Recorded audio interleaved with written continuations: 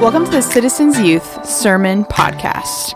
We are a ministry of Northwest Gospel Church and a community of students who are learning to live for Jesus. We meet every Wednesday at 7 p.m. To find out more, visit nwgospel.com/citizens.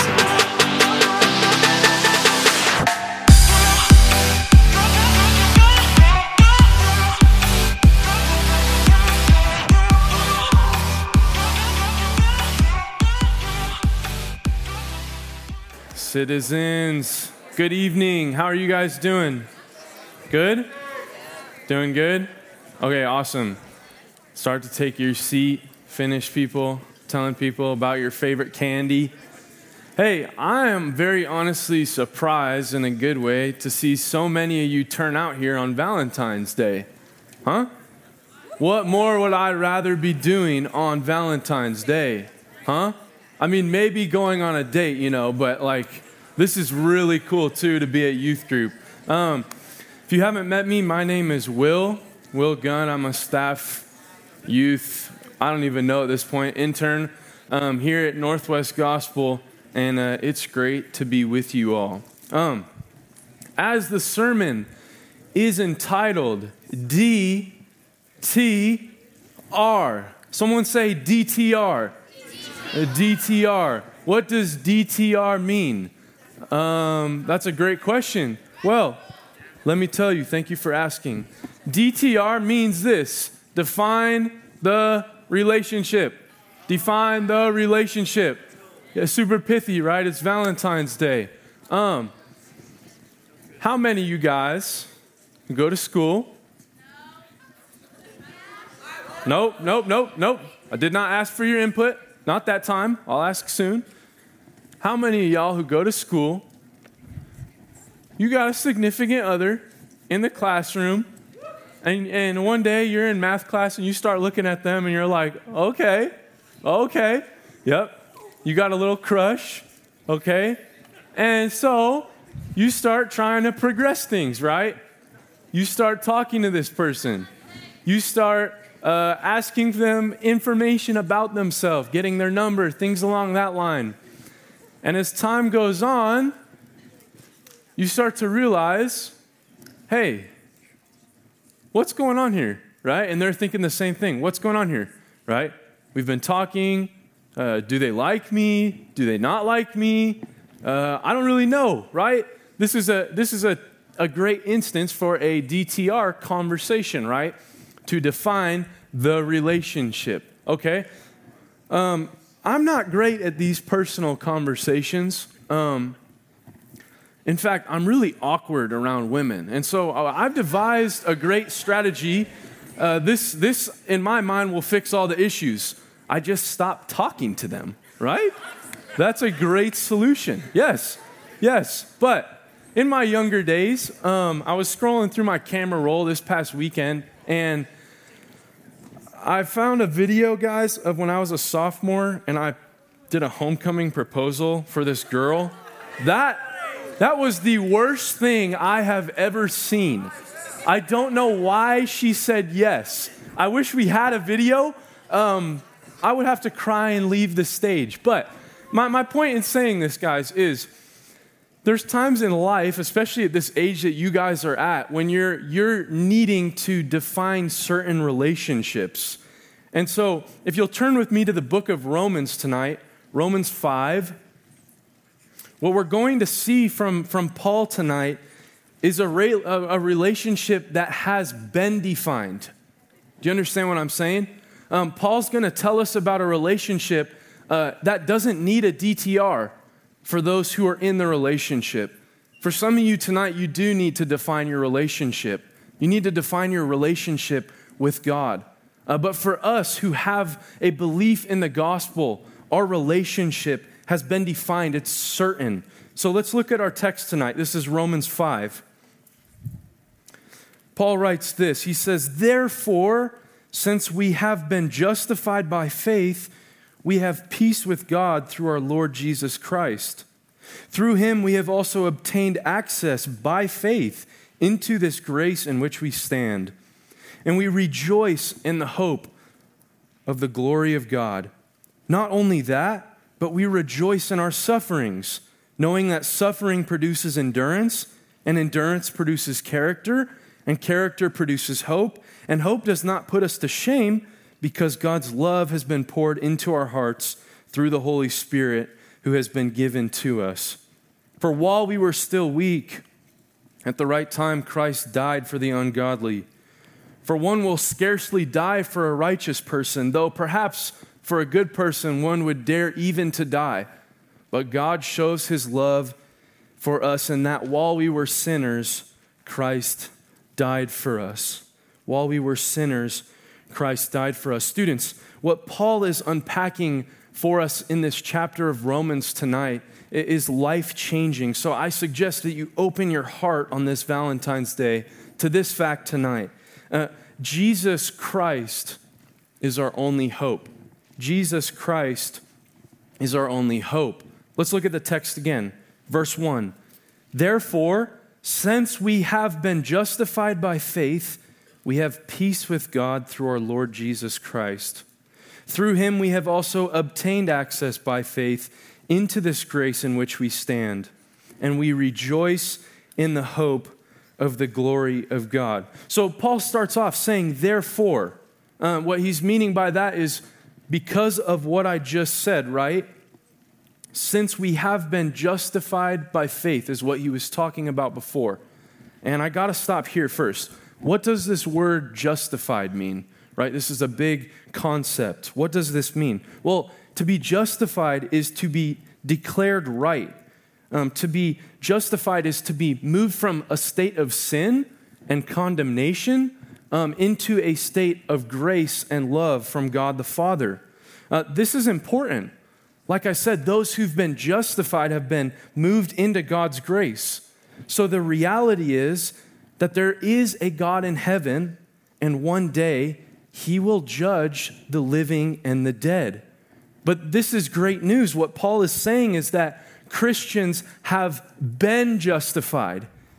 We have been justified. We've been made right with God. We've been, right? Somebody say been. Come on, guys. Somebody say been. Been, okay? We've been justified. Why do I stress this fact so much? Well, the word been here in the text indicates that this is a past tense, right? This is a verdict. This is a choice that God has made. Let's put it like this. If you are in a court case, and I'm hoping that none of you ever have to go to court. That's generally not a great thing. But if you were in a court case, then you were charged with a bunch of crimes, right? Robbery, theft, assault, all these criminal charges, right? If someone was coming against you with all these things, you would be very anxious for the moment that the judge strikes the gavel. I was trying to get my hands on a gavel. It's like this little wooden dowel. You'd be anxious for that moment when the judge strikes the gavel and makes the decision, right? And if it's Judge Judy or some weird TV show, you're going to have to owe like $40, an Arby's gift card, and a half-eaten ham sandwich. And it's like, man, I don't know how I'm going to get out of this court case. But let's say if you had a serious charge or serious charges piled up against you, right? You're so anxious for the moment that the judge makes this decision, right? In court cases, you'll watch. When the judge makes a decision, one half of the aisle is jumping up in excitement, and the other half is doom and gloom, right? Because when the judge makes a decision in the courtroom, the decision has been made, right? There's a verdict. There's a choice. The trial's over. In a courtroom, when a verdict is laid, it's no longer in question, right? The case is closed. And so those who have faith, those who trust in the gospel, the good news that Jesus Christ came to earth, that he suffered at the hands of men and was killed on a cross, and he paid for our sin, and he rose from the dead. For those who believe in that Jesus, the verdict is in. And we have been justified. We have been declared guiltless. We have been made right on account of God's grace, right? justification isn't a process. I don't want you guys to let anybody tell you that standing before a holy God is a process. This isn't something that's like justification we ongoingly work towards, we work on, right? This isn't something that we do over and over again, right? Asking to be justified. Justification is a decision, God's decision. And in the gavel, the courtroom, the gavel comes down, right? And God declares us righteous. We're made right in his eyes. And because of this, students, we have a peace with God, right? For the unbeliever in the room, I want to ask you, if you don't know what you believe about Jesus, you don't know about this Christianity thing, what peace do you have? Do you have any? Maybe for a moment you have a little bit of peace, right?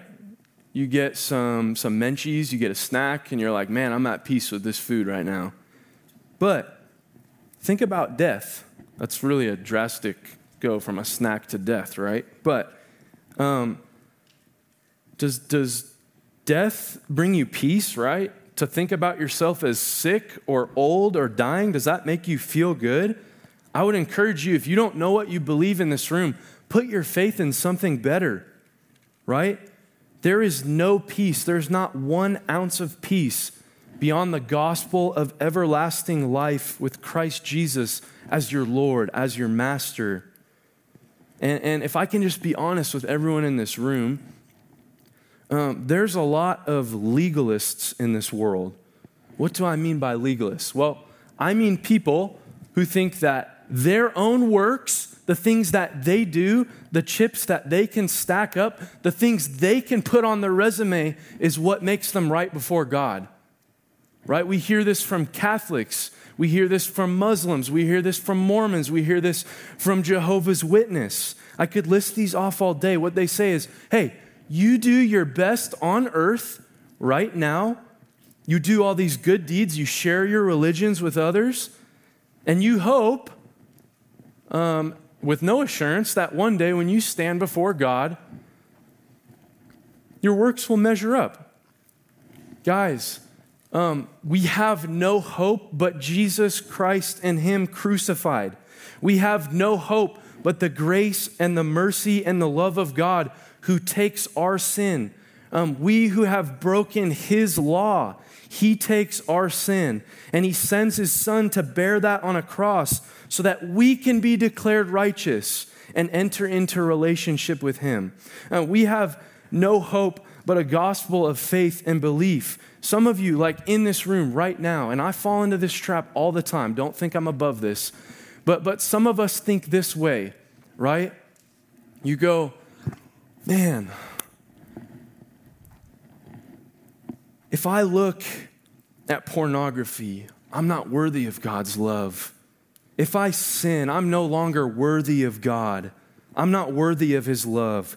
If I slander my friends and gossip behind their back, I'm not worthy of his love. If I lie to my parents and tell them that I'm all good, if I have suicidal thoughts or commit acts to my body that hurt it, if I'm arrogant and prideful, if I manipulate people, if I have sex with my girlfriend or boyfriend, if I have this thing over here in the darkness that nobody knows about, you tell yourself, I'm no longer worthy of God or his love. Let me tell you this tonight, that the blood of Jesus covers a multitude of sins. Listen to this, that neither height nor depth nor anything else, nor angels or rulers or anything in all creation will be able to set us apart from the love of God. That's Romans 8:39. We don't lose God's love and his justification, students. He gives his grace freely as a gift to us. And it's with that we have hope. We can look at this life and the sins that we inevitably commit, and we see grace upon grace in return. And so, what do we do with this fact that we've been made right with faith, right? What does this continue to look like in our day-to-day lives? Well, Paul lays it out here. He says, we stand in grace and we rejoice in hope. What makes you guys happy? Shout it out real quick. What are things that make you happy? Hot dogs? Okay. Cats? Chicken bakes? I think Eddie likes Costco. Hallelujah. Other things. Puppies? His Bible? Great. Okay, thank you. Those are some things that make us all happy, right? There's probably a 98% chance that I've already told you guys this fact, but something that makes me happy is Legos. Not playing with them. Collecting and building Legos. I don't play with them. No, I don't do that. But something that makes me very happy is Legos, to the point where I've now maxed out 4 credit cards. No, I'm just kidding. I haven't done that. I swear I'm semi-responsible with my money. But I wonder what makes Paul happy. Huh? Are we curious? Let's look. Verse 2. Look at verse 2. Through him, we have also obtained access by faith into this grace in which we stand, and we rejoice in the hope of the glory of God. So Paul says, through him, through Jesus, we have obtained peace. And I want to say this, that there is salvation under no other name than the name of Jesus Christ. Jesus says, I am the way, I am the truth, I am the life. No one comes to the Father through me. And so Paul is making a very clear point that it is through Christ alone that we obtain this peace, right? God gives his grace to us. And Paul says this interesting thing. We stand in this grace. We don't run towards this grace or do our best for it and hope that we'll receive it. Those who are in Christ stand firmly planted in this grace. This is a rock-solid foundation that we stand on. And we rejoice in the hope of the glory of God. You see, there's 2 options here. And there's only 2 options. Currently, in your life, in my life, we are either standing in his grace or we are sinking in our sin. You're either living in relationship with God for life everlasting, or you're headed towards eternal damnation and separation from God in hell. And Satan and the world are constantly pulling us away from God, right? Satan is constantly wanting to take us from marveling at God's grace and the things that he's done, and wants to bring us back to sin, right? Satan wants to tell you, you were fine doing your sin thing, right? That was fun, wasn't it? There wasn't any pain or any hurt there. He wants to say, try it again, right? It'll be okay. You can just keep doing what you're doing because there's always time. That's a lie, guys. Don't trust the enemy. Don't have amnesia. Don't forget that sin leads to despair, to worry, to anxiety, to hopelessness. But on the other side of that, with our hope, grace leads to life, right? So we rejoice in hope, standing before now a holy God, and we have an advocate. What do I mean by that? We have someone who stands in the gap.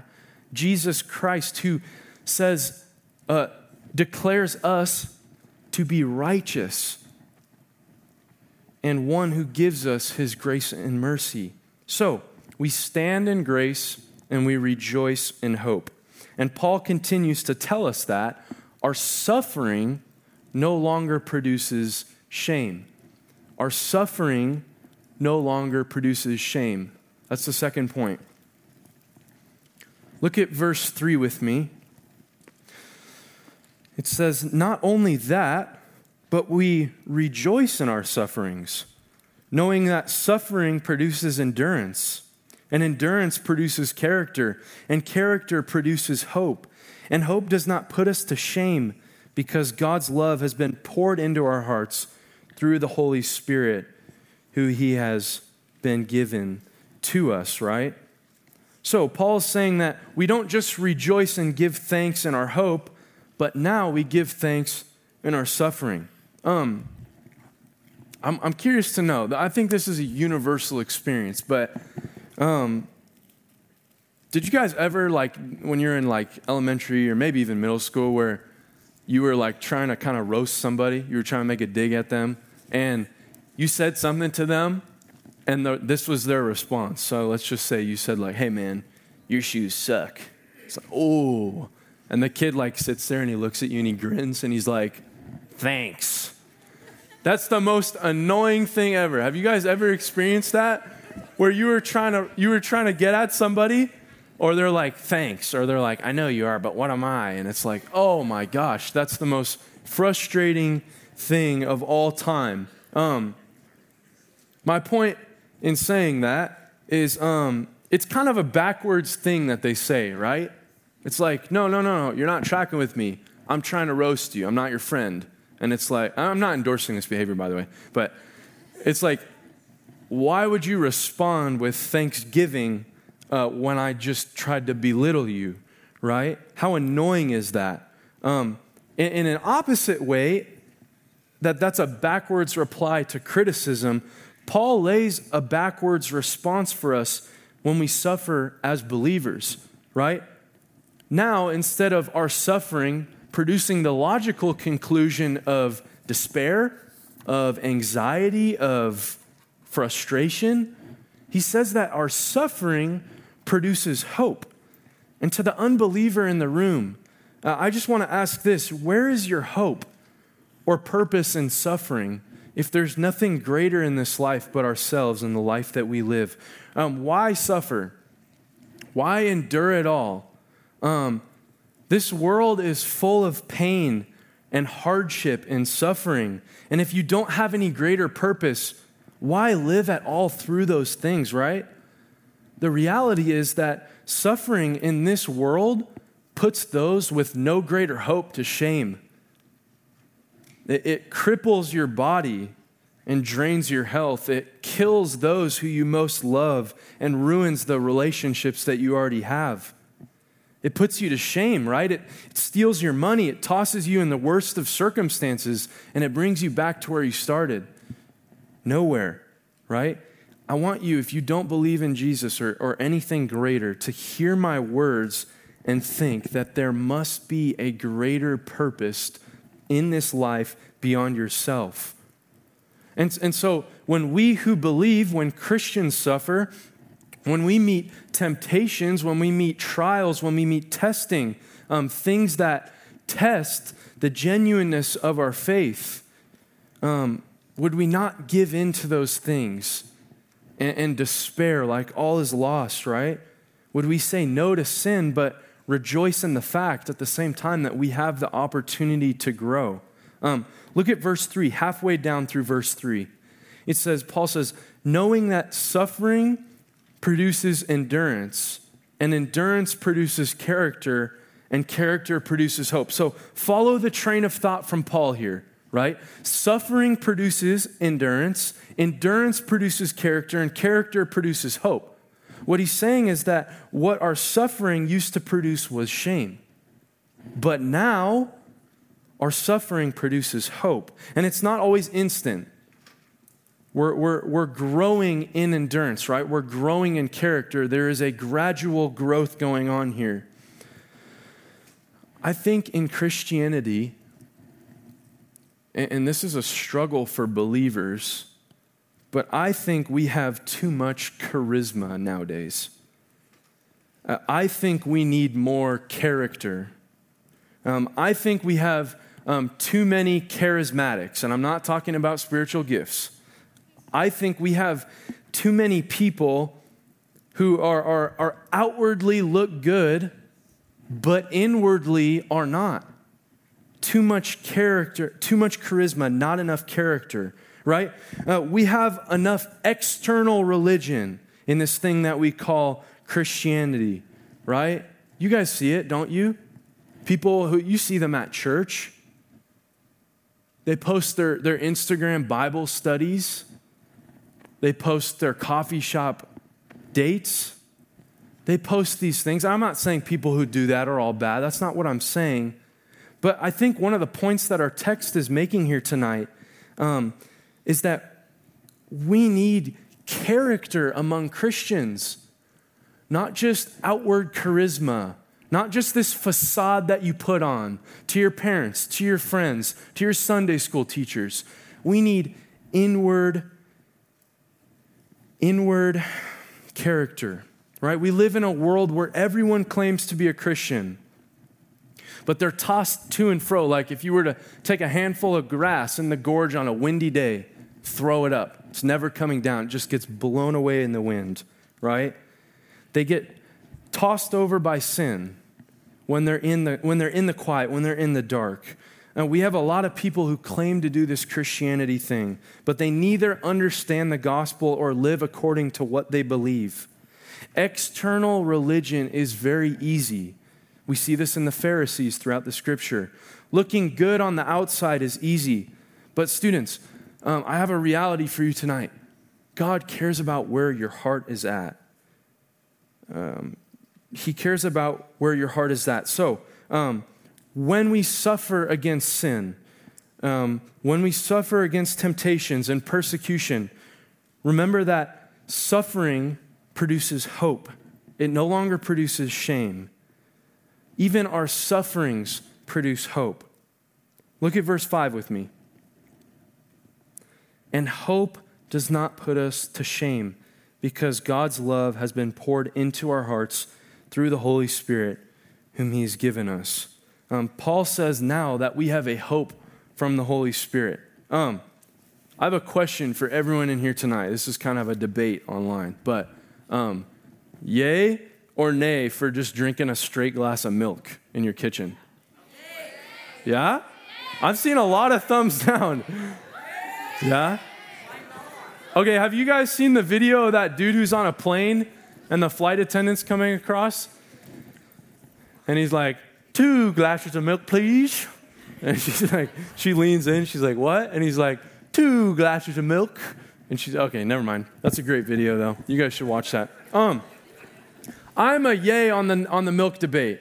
Okay, I grew up drinking that Costco gallon-sized milk. And so when I was eating any food in my kitchen, I would grab the milk and get a glass, and I would pour that thing right to the top.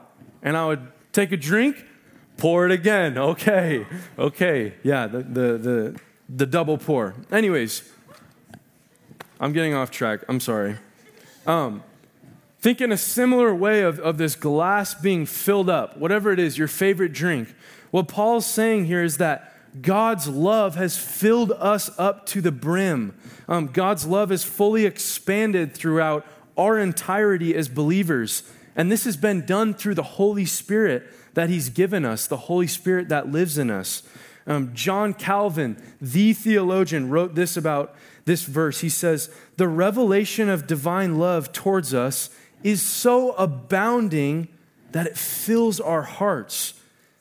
And thus being spread through every part of them, it not only mitigates sorrow and adversaries, but also, like sweet seasoning, it renders tribulations to be loved by us. He's saying that this love from God is abounding. It's never ending. It's overflowing. This Holy Spirit, a person of God that's been given to us and bears witness that we have God's love in our heart. He tells us, He reminds us that we have God's love, and thus we have a hope in this life. God is the only one who will never leave you or forsake you. Your parents, at some point, they're going to mess up, guys. Your best friend, they might do you wrong. Your friends, your enemies will certainly forsake you. Your coaches, your parents. Guys, these people are humans. And so if we put our identity and our assurance in these people, it's going to let us down, right? Jesus Christ, God the Father, and the Holy Spirit are the only assurance beyond salvation and the Word of God that we have in this life. He will not forsake you ultimately. okay? Your soul is secure with God. Rest in that, guys, that our soul is secure because his love has been poured into our hearts, right? When you're anxious at night and you can't sleep, rest in the fact that God's love has been poured into our hearts and he's given us his Holy Spirit. When you're feeling downtrodden and you're feeling depressed, rest in God's love and just pray, Holy Spirit, please give me hope. Give me hope. There's something very humbling about coming before the feet of God and asking for help. So suffering produces hope, right? Suffering no longer produces shame, but produces rejoicing and growth because of the Holy Spirit who lives in us, who indwells us, who fills us completely. I ref basketball on Saturday mornings for the Camas Washougal Youth Basketball League. I get yelled at by players, by coaches, by everybody. It's really fun. You guys should look to referee when you're older. But there's a few things that I can count on every time I pull up to these gyms, okay? One of these things is that there will be a lot of fouls, okay? So it's 5th grade to 8th grade. These kids hit each other. These kids punch each other. They bite, they kick, they slap, they do all the above, right? I can count on it. I can count on the fact that I'm going to have to blow the whistle a few times. There's other things I can count on, and this is one of the main ones. One thing I hear every week from the players, no matter the circumstance, no matter the player, no matter the team, I'll hear this almost every game. As the referee, the one who makes the rules, keeps the game maintained, when I blow my whistle and make a call, I'll be sure to hear this 3-word phrase from a player. That's not fair. That's not fair. This is to say the call you made, enforcing the rules of the game. Even though I broke the rules, I'll have players come up to me and say, that's not fair. Look at verse 6 of our passage here. Verse 6. For while we were still weak, at the right time Christ died for the ungodly. For one will scarcely die for a righteous person, though perhaps for a good person one would dare even to die. But God shows his love for us in that while we were still sinners, Christ died for us. You know what isn't fair? That Jesus Christ, the one who is and who was perfectly righteous, died in our place as sinners, right? Paul makes this more so than clear in verse 7. For one will scarcely die for a righteous person, but perhaps for a good person, one would dare even to die, right? Paul's making the point here, I don't have a ton of time to explain this, that in human terms, nobody even really would put their life on the line for a good person, right? Like, there's plenty of good people that if the choice was made of like somebody held at gunpoint, like, hey, you want to save yourself? Save this other person. Even if they're a good person, Paul's making the point that it's not often someone would sacrifice their life for a righteous person. Now think if the person holding you guys at gunpoint said, hey, one of you is going to need to take the bullet. The person on the other side of you was a murderer, a thief, someone who stole, who had a criminal record, who'd been in and out of jail.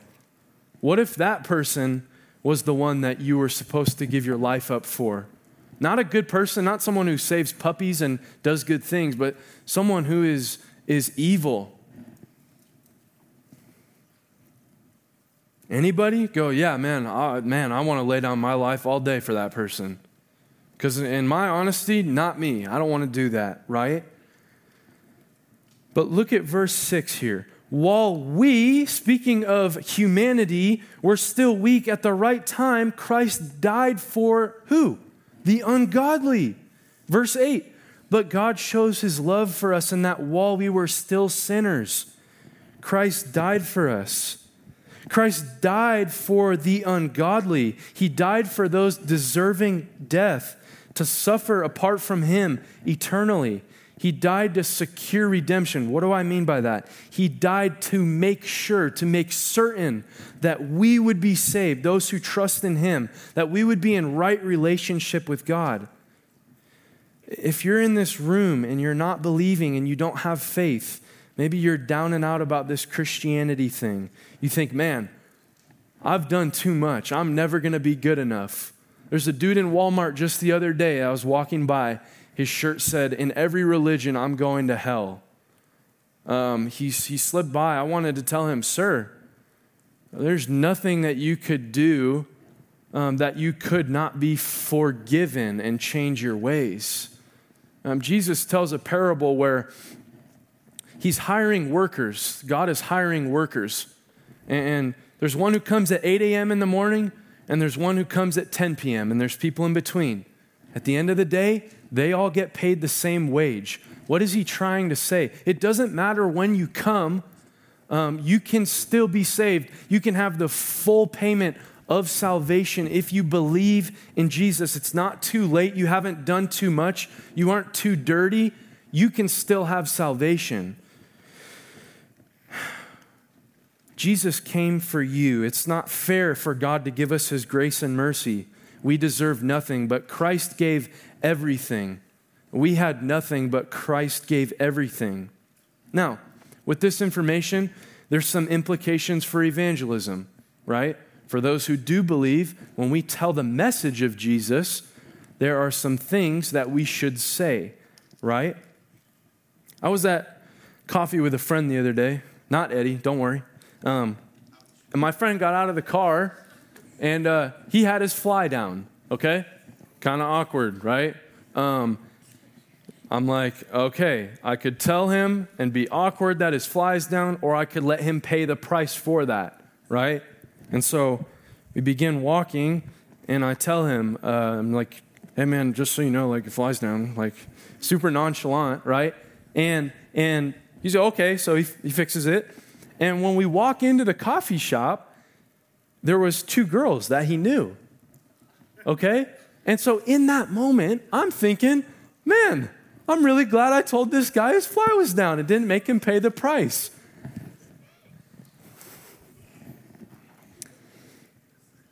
He would have been so much further embarrassed if I did not tell him that information, right? In front of these girls that he knew. So, being as Christ died for us while we were still sinners, we should also share that fact when we preach the gospel to people. Now, we don't preach a sugar-coated message when we share Jesus. We don't tell people, you know, man, Jesus loves you, and leave it at that. Now, we don't leave out the part about sin because we're afraid that we're going to make some people uncomfortable. We don't skirt around the fact that people need a Savior because we don't want to ruffle any feathers. We aren't to preach, he gets us, and replace the news of the gospel for images of people getting their feet washed and not tell anybody, hey, you need a Savior. You are a sinner. You are not in right relationship with God, guys. That's the gospel. We preach Christ and him crucified. He who died and paid the price for who? Broken sinners. Preach the gospel. Not half of the gospel. Not everything but the uncomfortable stuff. Not anything but which will turn people off. Preach the entire gospel, the full counsel of God, the power of salvation. I'm done yelling, I swear. Sorry. As believers, find rest in this personally too, right? We've been made right. We have been justified. And so, students, if you get one thing as you go into your week, take this. Christ's sufferings bring us security. Christ's sufferings bring up security. We don't have to stress and worry about this life or the life to come. Christ has come to save us. Those who had no hope, he came for those who are broken and lost. And his word promises that when we stand before the creator of everything, we are right in his eyes through faith alone. we receive his grace, right? This grace is the most secure thing that we could ask or hope or wish for. More secure than any relationship, more secure than any lockdown facility, more secure than anything we could imagine. We have the concrete set promise of hope in Jesus Christ. Jesus Christ brings us security. I'm going to invite the band up as I pray now. If you'd bow your heads with me.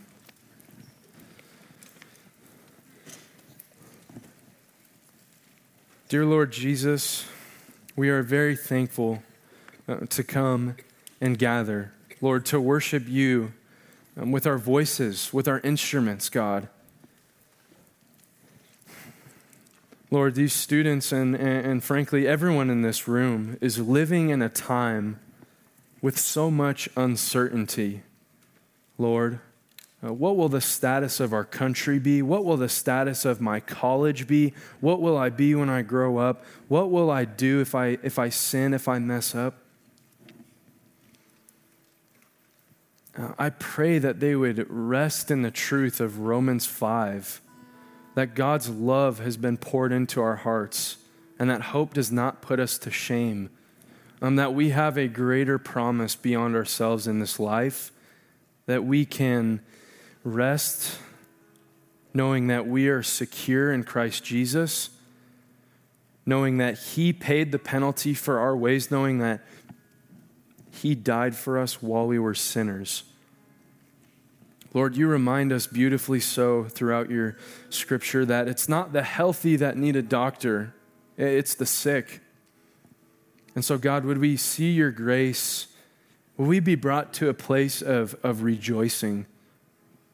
We see this great joy that Paul has in our passage, God, and I pray that would be with the students, that they would have a great joy because of the grace and the hope of the gospel of Jesus Christ. Be with these students, Lord. Secure them in your love, in your hand. It's in your name we pray. Amen.